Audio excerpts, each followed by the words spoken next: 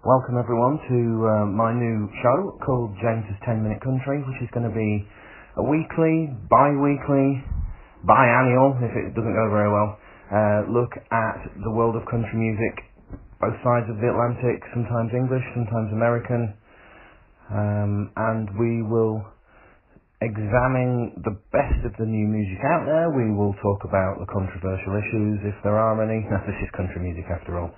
And, we'll get right down to the nitty-gritty of all things Nashville.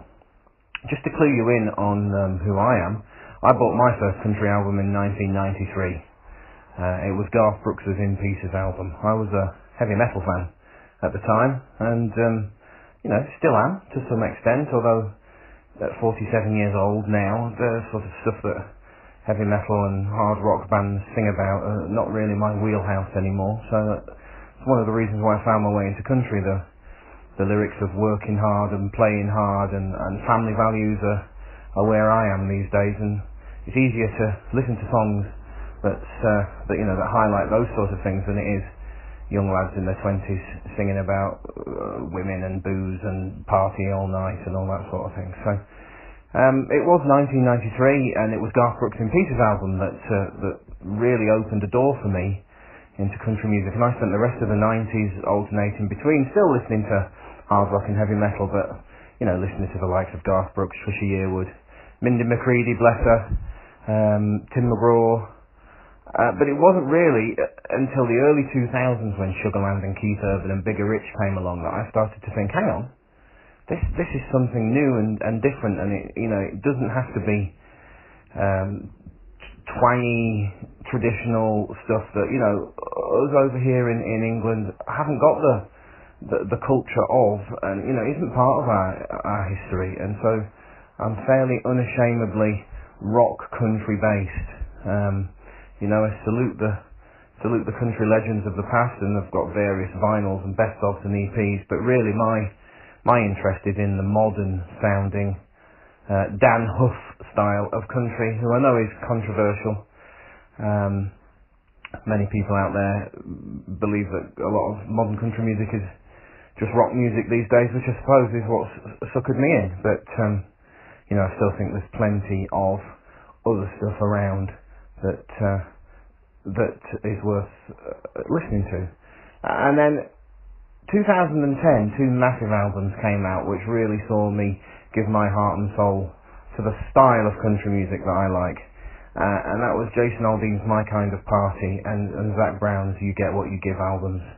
Both of those really just blew me away in what you can achieve nowadays in country music. And obviously country music has changed a lot even since those two albums came out only 8 years ago.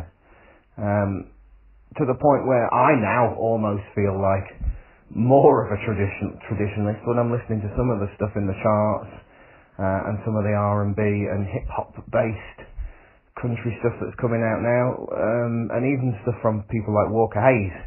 I find myself going, this is not really country music. and yet I'm sure the stuff I listen to, there's people out there going, that's not really country music. So the debate in the genre goes on and on. But look, this show, this podcast, this YouTube channel is going to be about rocky, modern country music. And if that's not your thing, if you're into tortured Americana, if you're into the folkier side of things, if you're an alt country, East Nashville hipster, this might not be your thing. But if you like more mainstream, more guitar orientated country music, unashamedly cheesy sometimes, 3 chords, big choruses, then I might be the type of person that will highlight some of the music that you might want to listen to. So hopefully you'll stick with us. Hopefully I might be someone of interest for you in the days, weeks, months to come, however long we do this for. So I'm excited today because we're literally about 1 hour away from the announcement of new Eric Church music. He's doing a Facebook announcement at 9 o'clock Eastern Time in America, which I reckon is possibly 3 o'clock in the afternoon here in England today, Thursday the 12th of July. Loved Eric Church. Ever since the Chief stuff, The Outsiders, discovered his earlier stuff. Still haven't seen him live. I missed the C2C festival when he played on the Sunday a couple of years ago. I was there other days and I couldn't make it on the Sunday. So I'm hoping that this is a big sign, today's announcement, that we're going to get new music, new album, new tour. And so check out Kip Moore and Eric Church, because Kip Moore is also rumoured to be just about to drop a new acoustic album. There's some acoustic music coming from Kip Moore, and I've seen rumours on Twitter today of people going, oh yeah, Kip Moore single tomorrow, album soon. Eric's album is rumoured to be October the 5th, so let's hope he drops 2 or 3 more songs before then. But yeah, it's always good when there's new music on the way from both Eric Church and Kip Moore. More new music this week, dropped today. Brilliant new song from Cam. Cam is an artist who is going to be huge in her career. We've struck up something of a relationship.